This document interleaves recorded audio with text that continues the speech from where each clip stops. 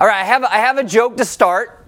Lindsay Martino, if you come to second service every once in a while, she's in a wheelchair. She's been kind of bound to where she's at. And she sent me this joke this week, and it was okay. And so I said, I'll probably tell it. She goes, if you tell it, you got to say it came from me. All right, so this is it. What did Adam say the day before Christmas? Merry Christmas, Eve.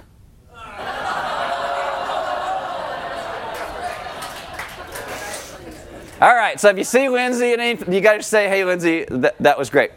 Speaking of Christmas Eve, I'm going to re-hit this again. All right, Christmas Eve services, 4, 6, 8 p.m. this coming Saturday. There's a whole lot of hubbub about whether churches should do services on Christmas Day or not. We are not, and it's not because we don't love Jesus. Just get that out of your head. We talk about Jesus and the gospel all year long. We are doing 3 services, which will talk about Jesus on Christmas Eve. And if you want to invite someone to something they've never been to church, invite them to that. It's going to be a whole lot of fun, and we'll even give you something to go home with. And I'm not going to tell you what it is, but I will make fun of it by the end of the service. Anyway, you should all come. Christmas Eve services. And then on Christmas Day, I'm going to give you something to remind you of who Jesus is on Christmas Day at Christmas Eve services, but just enjoy who Jesus is, that the hope of the world has come, and that's what we celebrate. All right. I don't think I have anything else. Oh, yeah, I do. And we're having one service on... I should really look at what I write down for myself. I don't know why. We're having one service on New Year's Day at 10:45, so you can all sleep in and then come, and we're going to do one last reflection on our prayer series. So welcome to Element if you are new. There are Bibles in the seat backs in front of you. If you don't own one, you can have one. If you forgot one, you can use one. And I'll just do this. I can't find my other one that was back here. So what we have on all the communion tables right now are these booklets on our prayer series. This is week 13. This is the last week in this booklet. So if you're brand new, you can grab one anyway. You got a whole lot of back stuff if you get bored during the message to look at. Not that that'll happen. But you can look through this, and there are sermon notes for today. There are questions that go along with today's message. You can talk to friends, family, kids, gospel community about. There is short little daily devotions. If you've never spent time with God every day, it's like one verse, one question to kind of walk through. And maybe if you haven't spent time with God every day in the past in your life, you can start to do that now. So you can grab one of those. And then what we have are... And then we have hold it up, Saban, hold it up. Then we have these prayer journals. Inside these prayer journals, you can take sermon notes, you can write down what I need you every service. All you heard was, I need you. Anyway, you can write down sermon notes, your prayers, and hopefully if you've been doing that from the beginning of the series, by the time you get to the end, you can see the things that God is doing and how He is working. Sometimes we don't even realize it, so it's really good to write those things down. If you have a smart device, you can download an app. It is called YouVersion. Once you download it, it just says Bible. And you open that up, you press on More, and then Events. We will come up by GPS in your smart device, and you will get the verses we're going through today. You'll get some sermon notes. You'll get some questions. You'll get the link to the survey and a couple other things. My name is Aaron. I'm one of the pastors here. Why don't you stand with me for the reading of God's Word. And this is Ephesians chapter 3, verses 20 and 21. It says this, Now to Him who is able to do far more abundantly than all we ask or think, according to the power at work within us, to Him be glory in the church and in Christ Jesus throughout all generations, forever and ever. Amen. Let's pray. Jesus, we thank you that you do far more abundantly than we can ask or think, according to the power that is at work within us, that to you would be the glory in the church and in this world throughout all generations, forever and ever. Amen. Have a seat. See, I just stole Paul's prayer. There you go. Now, this is week 13 of our prayer series, and you might be thinking, is this thing ever going to end? Yes, today. Sort of. Until you get to New Year's, when it's just a reflection. But this is the last official message in this series. I think you should always be like, man, 13 weeks, I made it through it. You survived. You're okay. If you did the booklet through the entire time, Awesome on you. That's great. So for the last 13 weeks, as we're talking about prayer, we have broken it up in two different ways. The first 8 weeks, we talked about what prayer is, what prayer isn't, unanswered prayer, the Lord's Prayer. We talked about adoration, confession, thanksgiving, supplication. We talked about praying in the Spirit and what all of that means. In the last 5 weeks of the series, we have been looking at prayers of people in the Bible, how they actually prayed. Now, the very first week, we started with this definition of prayer. Prayer is a continuing conversation that God has started through His Word and provided by His grace, which eventually becomes a full encounter with Him. That it is God who must reveal Himself. We have a lot of people in our world today who will say, this is what I think God is. Well, that's not who God is. God is who He has revealed Himself to be in the Scriptures, and that's grace. And the more that we come to know Him, the more intimate we can be in relationship with Him. Now, I don't know about sometimes when people hear the word prayer, they think, I don't pray enough. I don't have enough faith. Hopefully through this series, you'll kind of remove some of the stigma around that. We'll be less anxious about prayer. We'll actually start to communicate with God. And maybe there is an answer that you have been asking for in prayer. Maybe it's a marriage to be put back together, or a kid to come home, or a friendship to have some reconciliation. Maybe you have a chronic worry or an anxiety, or even praying for your lotto ticket to be worth more than trash. Right? But sometimes not always, but sometimes when things don't happen the way that we want, we start to get jaded. And that's because we misunderstand what prayer actually is. So we stop praying. And again, if that's the case, and you've been here for these past 13 weeks or part of that, I really hope this has been helpful and useful for you in deepening your understanding of prayer and who God truly is. Prayer is real communication with God. That's what it centers around. Every deep person of prayer that I know that I have ever met has been marked by the conviction of God's faithfulness and His goodness, even through trial and pain and what we perceive as unanswered prayer. Again, prayer is not about trying to get things from God. Sometimes people will say that. Why should I pray? God's going to do what He's going to do. Well, prayer isn't about trying to get God to change His mind or to get things from Him. Prayer is about a deepening relationship with God. And the culture we live in today tries so hard to erode our conviction that God is good. And so one of the reasons we're looking at the prayers of the people in the Bible is to help us understand some of their convictions, some of the reasons they prayed the way they did or said the things that they actually said. So if you have a Bible, open to Ephesians chapter 3. That is on page 634 if you have an Element Bible. And you're thinking, if you were here last week, didn't we talk about this last week? Yes, we did. But we only went through verse 19. I didn't do the whole thing. And I think a great way is to kind of end with the last two verses of Paul's prayer. So I will read the whole thing to you. It's an amazing prayer. And then we'll look at the last couple of verses. So Ephesians 3, starting in verse 14, Paul says this, "For this reason I bow my knees before the Father, from whom every family on heaven and on earth is named." If you have an NIV, it will say, "I pray," because that's, I kneel before the Father. That's what he's talking about. "That according to the riches of His glory, He may grant you to be strengthened with power through His Spirit in your inner being, so that Christ may dwell in your hearts through faith." If you have an NIV, it will say, "I pray" again here. "That you, being rooted and grounded in love, may have strength to comprehend with all the saints what is the breadth and length and height and depth, and to know the love of Christ that surpasses knowledge, that you may be filled with all the fullness of God." And now today, we're going to talk about the last two lines, verse 20. "Now to Him who is able to do far more abundantly than all we ask or think." Think there is also the word imagine.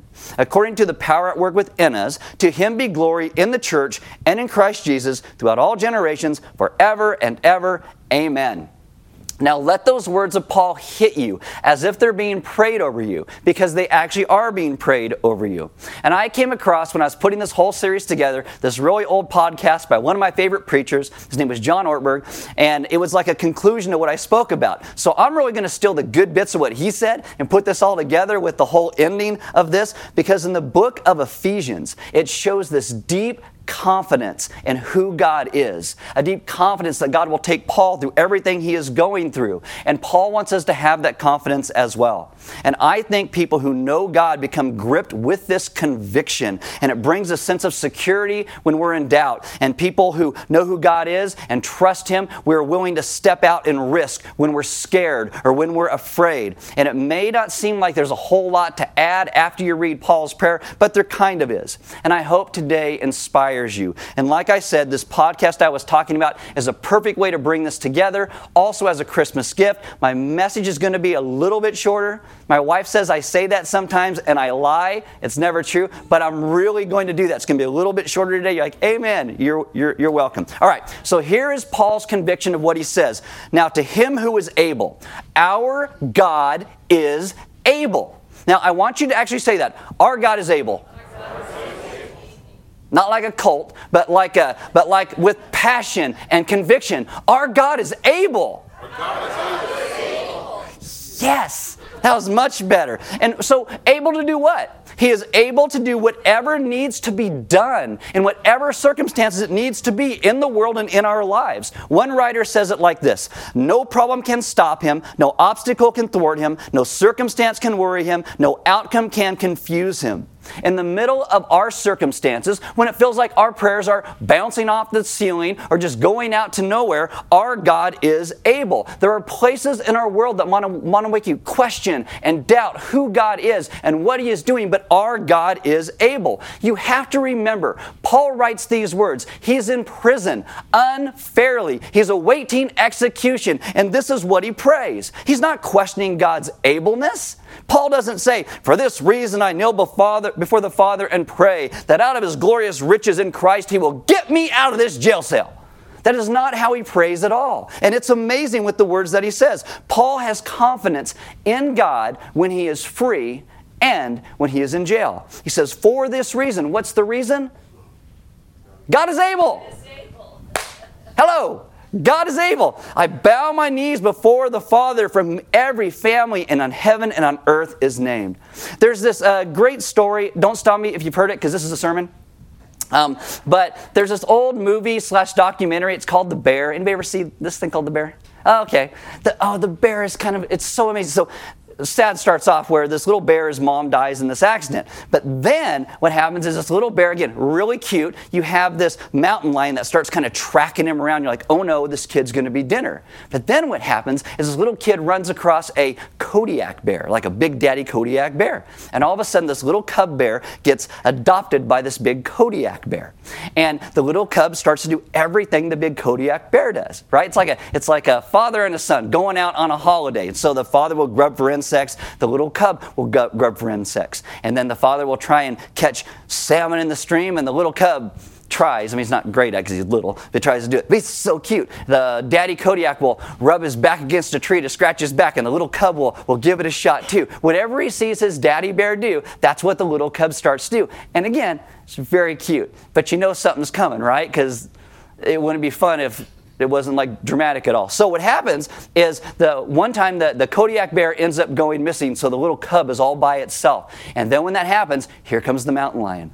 The mountain lion's like, oh no, what's going to happen to the little bear? This cute little bear that we'd all want to take home and hug till it became 5 times your size and ate you. But you'd be like, oh, what are we going to do with this little cub? So the mountain lion comes up, it's all ready, and the little cub does what he sees his dad do. Little cub gets up on his hind legs, puts his arms out, and he lets out this roar, which is like, meh. He doesn't have a big old daddy voice, right? And you're like, this thing is dinner right now. But then what happens is the mountain lion goes, and it slinks away kind of in fear. You're like, what? And then the camera pans, and about 6 or 10 feet behind that little cub is the Kodiak bear. And he's on his hind legs, and he's got his arms out. And as that mountain lion starts to slink away, he's like, daddy bear, right? And what you have to understand in the midst of that is that little cub was never on his own. His father was always there. And maybe that big bear, part of helping that little bear grow up, maybe what he did was he moved himself from the cub's sight for a while to grow him up. But he's always there. He's always watching, perfectly capable.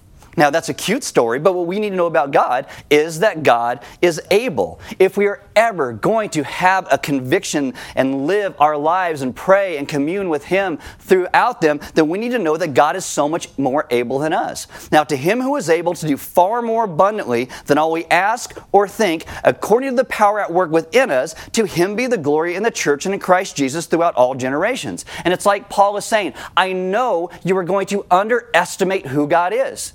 You're going to underestimate what He does in the world. And this is why I'm praying the way that I am. The world you live in is going to make you think too little of Him. That we made these things up about who He is. So I want to make this clear. God is able, and you should never ever doubt it. God's not a cosmic bystander watching to see what happens. He wills and He works. He is active and He is involved in the universe, and God is able to do whatever needs to be done. And this is why we pray. We pray for certain things, and sometimes God says yes, sometimes God says no, sometimes God says wait, but He is able. But God is bigger than that. He's able to do the stuff we imagine, and even the things we don't even think about asking for because they're out of our purview. But He's bigger than that. He's not just able to do all that you ask or imagine. Paul says He's able to do more than all we ask or imagine. And not just that, He says He's able to do, if you have an NIV, far more. If you have an English Standard Version, far more abundantly. If you like the King James Version, it says exceedingly abundantly. That's how much more. And the interesting thing about this, Paul uses a word here that's not used anywhere else in Greek literature. It's a word that Paul just made up because God is so able, there's not even a word to say how able He is. So Paul's like, I'm going to make one up. And he puts it in. That's how able God is. There is nothing that is inconsistent with His character that God cannot do. The real powers in our world are not political powers. They're not economic powers. Those are limited human powers. They're always trying to assert God's power, but we will not pray if we do not understand how able God actually is. In the deepest place, Paul says, of our inner being. And we will not believe God is able if we do not spend time with Him, coming to know Him. And this is why prayer is so important. In Genesis 1, God says, let there be light. And guess what? Light happens. It just happens. All the physical universe comes into being because God willed it to be so. And that is no strain on Him to do that whatsoever. And nothing in science disproves that. Nothing. There is no study in any peer-reviewed academic journal that says anything other than this. Someone once said this, our problem is we think we live in a great big universe with a little God. But that is not reality. The reality is the Bible describes a great big God with a tiny little universe. Think about that. Think about that. He's able to run the whole thing, no strain at all on who He is. He's able to interact and suspend the laws of nature and things that we call miracles. And some people say miracles don't happen. Well, yes, they do. And we call them miracles because it's out of the bounds of nature. So it's going to be weird and different. He's able to part a body of water. So as people walk across on dry land, He's able to calm a storm on a sea. I'd just be saying, peace be still. When the Israelites need some time to win a battle, God extends a day like you do. He's able to make the walls of a city come tumbling down. He's able to make a boy named David defeat a giant named Goliath. God can make a flood, but He can make a drought. He's able to make a rainbow as a reminder of His promises. But God's power is not limited to just those laws of nature. Our God brings deliverance from impossible situations. He is able to take a man named Naaman who has leprosy and cure him. He delivers a guy named Daniel a couple weeks ago from this lion's den. He's able to deliver Shadrach, Meshach, and Abednego from a fiery furnace. He delivers a boy named Joseph in the book of Genesis from Pharaoh's prison. He delivers all of His people from Egyptian slavery. He delivers His people again from a genocide that a guy named Haman wanted to do in the book of Esther. He delivers his prophet Elijah from Jezebel, and he would deliver Paul from a Philippian jail. But on top of this, God also provides. He gives manna to His people in the wilderness every day for 40 years. And during that same journey, He will even give them water out of a rock. Jesus will come. He will take 2 fish and 5 loaves and feed 5,000 people and have 12 baskets left over. The Apostle Paul has known hunger and starvation, and yet he says, our God is able to provide your every need. God also changes the hearts of men and women. He softens the hard heart of Pharaoh to let his people go. He strengthens the heart of a man named Gideon to defend his people. And he will take a genocidal zealot who kept trying to kill Christians named Saul and change him into a self-sacrificing missionary named Paul that wrote this prayer. How about this? He's also able to forgive sins. Say that. He forgives sins. He forgives sins. Now, what does it mean to be guilty before a righteous God? Well, I've got a little example. I am not the best driver. If you've ever been near me or seen that, you know this. My wife knows this. I am aggressive, I am impatient, and I should get way more tickets than I do. I'm just saying that, okay? The last time I got pulled over, I was going down Broadway, and I was in a hurry, and I took a left-hand turn in front of some cars, and some scaredy pants put on their brakes. So they put on their brakes. This cop pulls me over for affecting the flow of traffic. And I said, going 30 and a 45 isn't affecting the flow of traffic? Don't argue with police officers, okay? They got a job to do. They're just doing their job. And he goes, no, you did this thing. And I'm like, whatever. And when I asked about this, I go, can I slam on my brakes and you'll pull somebody over? And I have done this multiple times. They never pull anybody over when I do it. Whatever. Anyway. But I said, why? And he said, because you're guilty. You broke the law. Here's your ticket. Have a nice day. And I'm like, you ever go driving and you do something dumb and you look in the mirror and there's a cop right behind you, you're like, or a cop with the red lights flashing behind you, you're like, no, because you know you're guilty. You know you did it. You know you're going to try and argue to get out of it. But imagine, you stand before the God of the universe who knows everything, who is perfectly holy and right and just, and he has never sinned. And everything you try to hide from yourself, how you lie to other people, oh no, I got it all together. I didn't do that because of that. I didn't mean this, but you know you did. God knows all of those things. And imagine standing before him and knowing all of that we stand guilty. But our God forgives sins. How? By just winking at him and acting like they don't exist, like we do with sometimes the kids around us, like, I'm just not even going to deal with that today. No, God does it by being just. There is a penalty for that sin, and then God pays that penalty himself in Christ. This is why Jesus is just and justifier.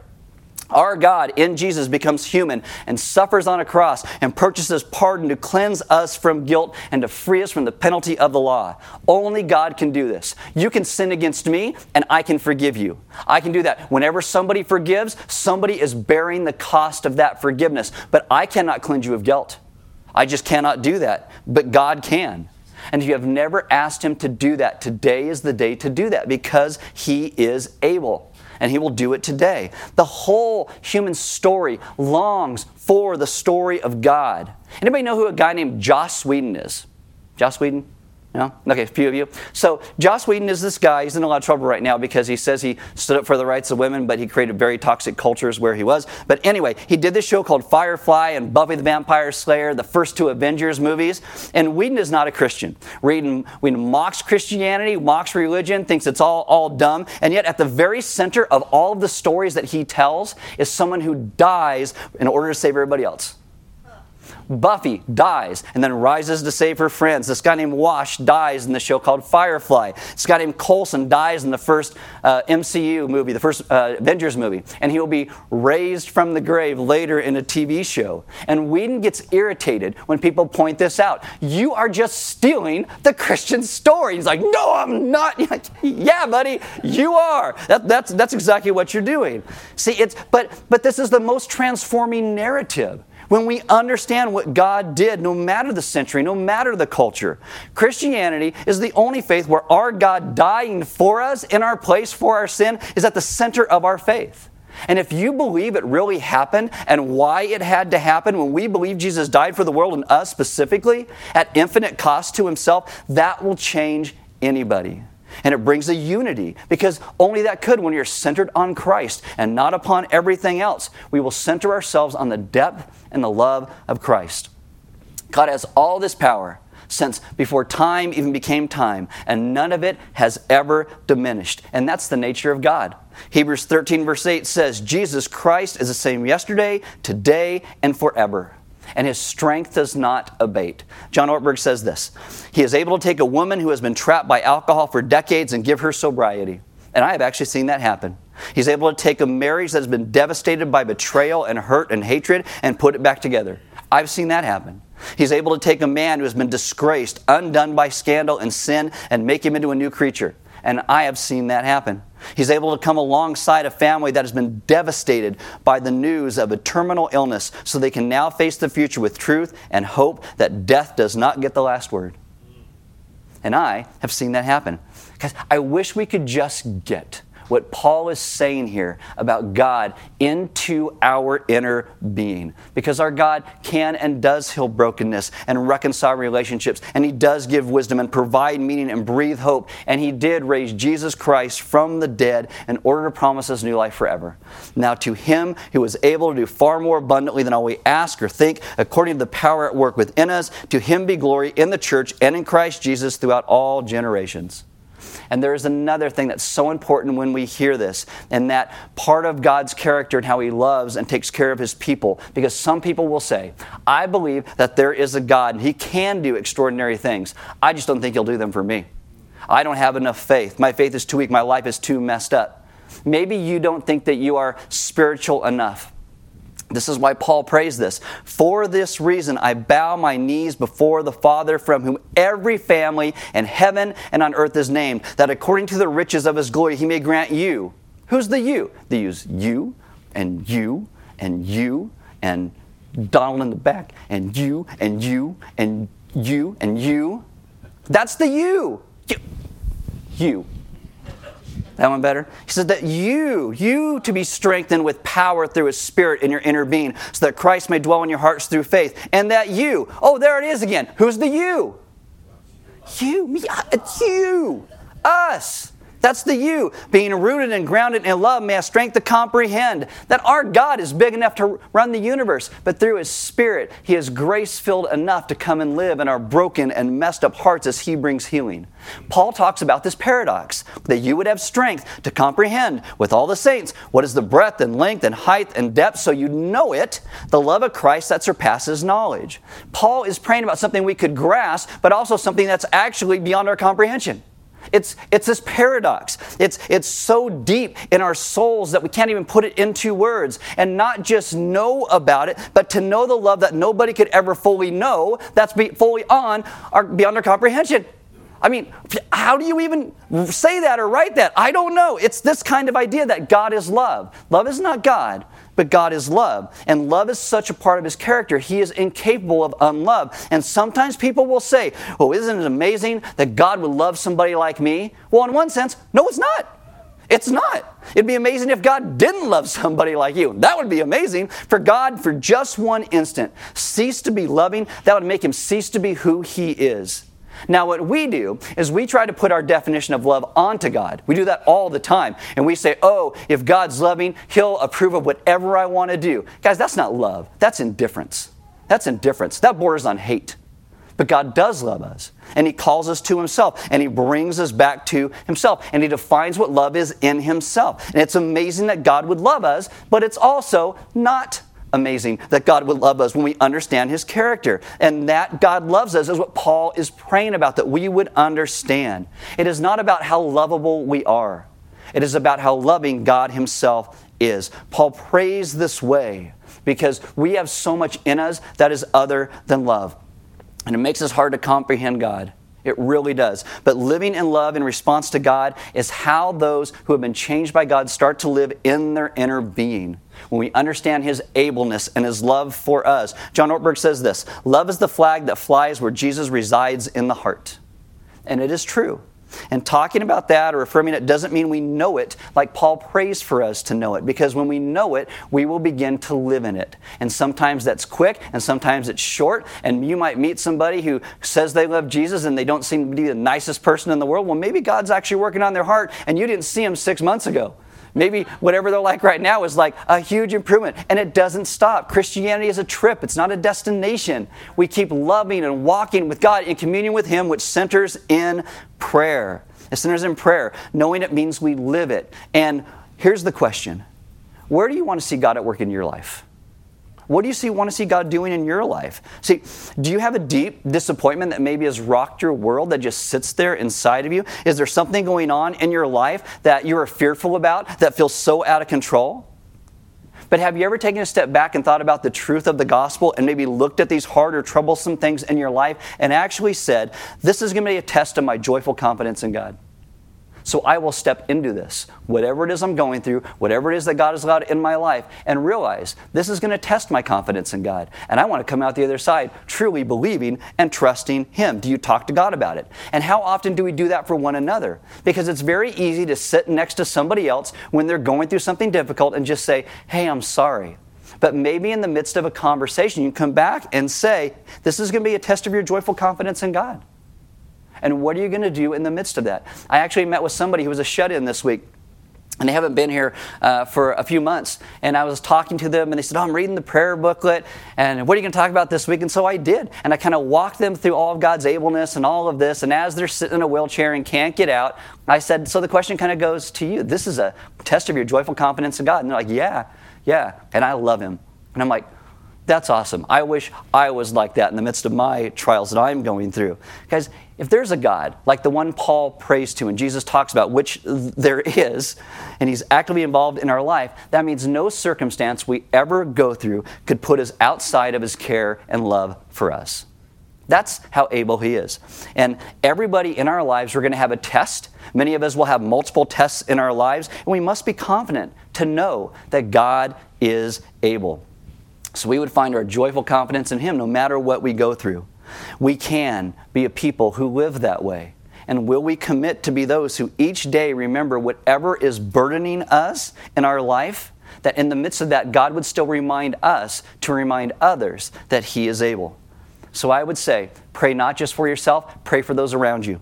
Pray for others like Paul does. So pray for friends and neighbors and sons and daughters and spouses and boyfriends and girlfriends and coworkers and politicians and YouTubers and whoever it is that God brings into your life. When you see people in your neighborhood and you walk out your front door and someone's walking, be like, oh, God brought those people into my life for a reason, so I'd pray for them. And maybe you start to pray for them. Maybe when you go to a store at Christmas and you go to Costco, you don't want to because it's crazy between Thanksgiving and Christmas, but you go there and you're like, all these people. Well, maybe all those people are there, so God reminds you, I'm going to start praying for these people around you.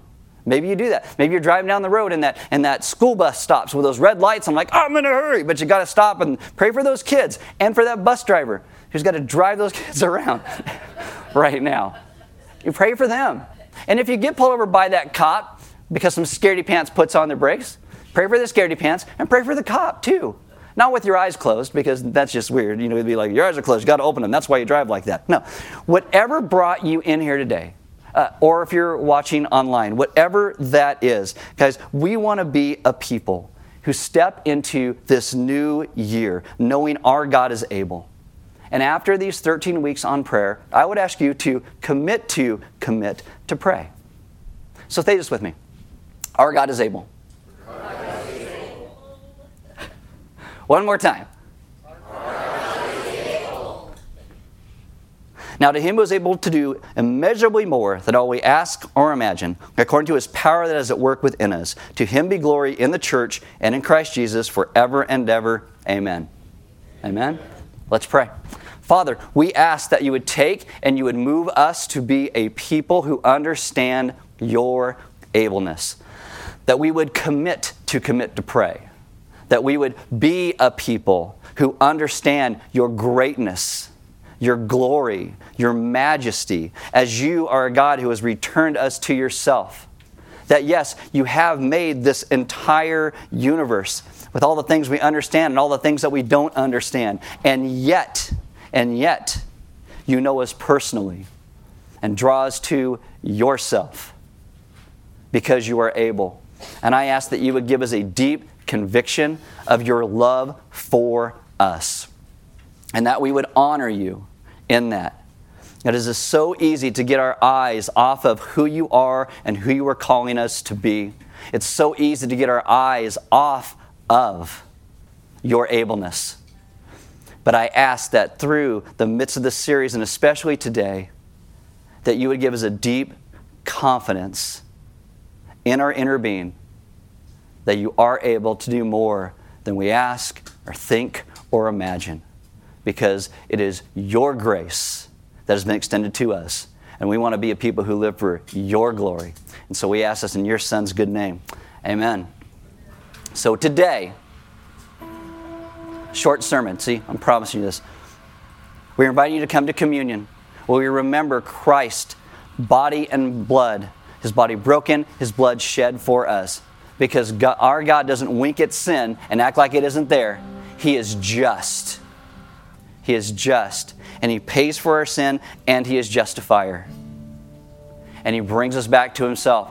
If you need prayer today, maybe you are someone who has maybe started to think, God's not able, God doesn't hear my prayer, God doesn't care, and you want someone to pray with you. Right across the way in the lounge, there'll be a couple people waiting to pray with you. You can do it during the songs, you can do it after, you can grab some cookies and then head over and with your sugar rush, have somebody pray with you, because we love to pray with you. There's offering boxes next to all the doors because we give, because God gave so much to us. It's part of our worship. Guys, I want to tell you that this year we know has been tough for a lot of people. This is the first year since Element has been around that our giving actually has gone down a little bit, but we have given more away because of your generosity this year than we've ever given away before. We gave away over $130,000 this year to different places and organizations. You know why? Not because we're great, not because you're great, but because God's able.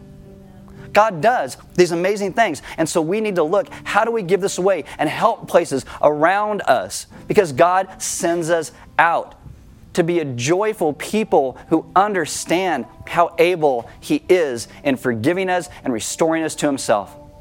And we are going to sing and do a couple songs here right now. But as we do these songs, think about how able God is and what he has done in your life. And then maybe this week take those last questions that come in that prayer booklet and talk to your friends or your family, your gospel community about those. And maybe we'd be those who can remind one another, no matter what we go through, no matter how hard something is, this is just a test of our joyful confidence in God. How are we going to walk through these things, glorifying and honoring him? Let's be a people who understand God's ableness as we worship him through all that we do.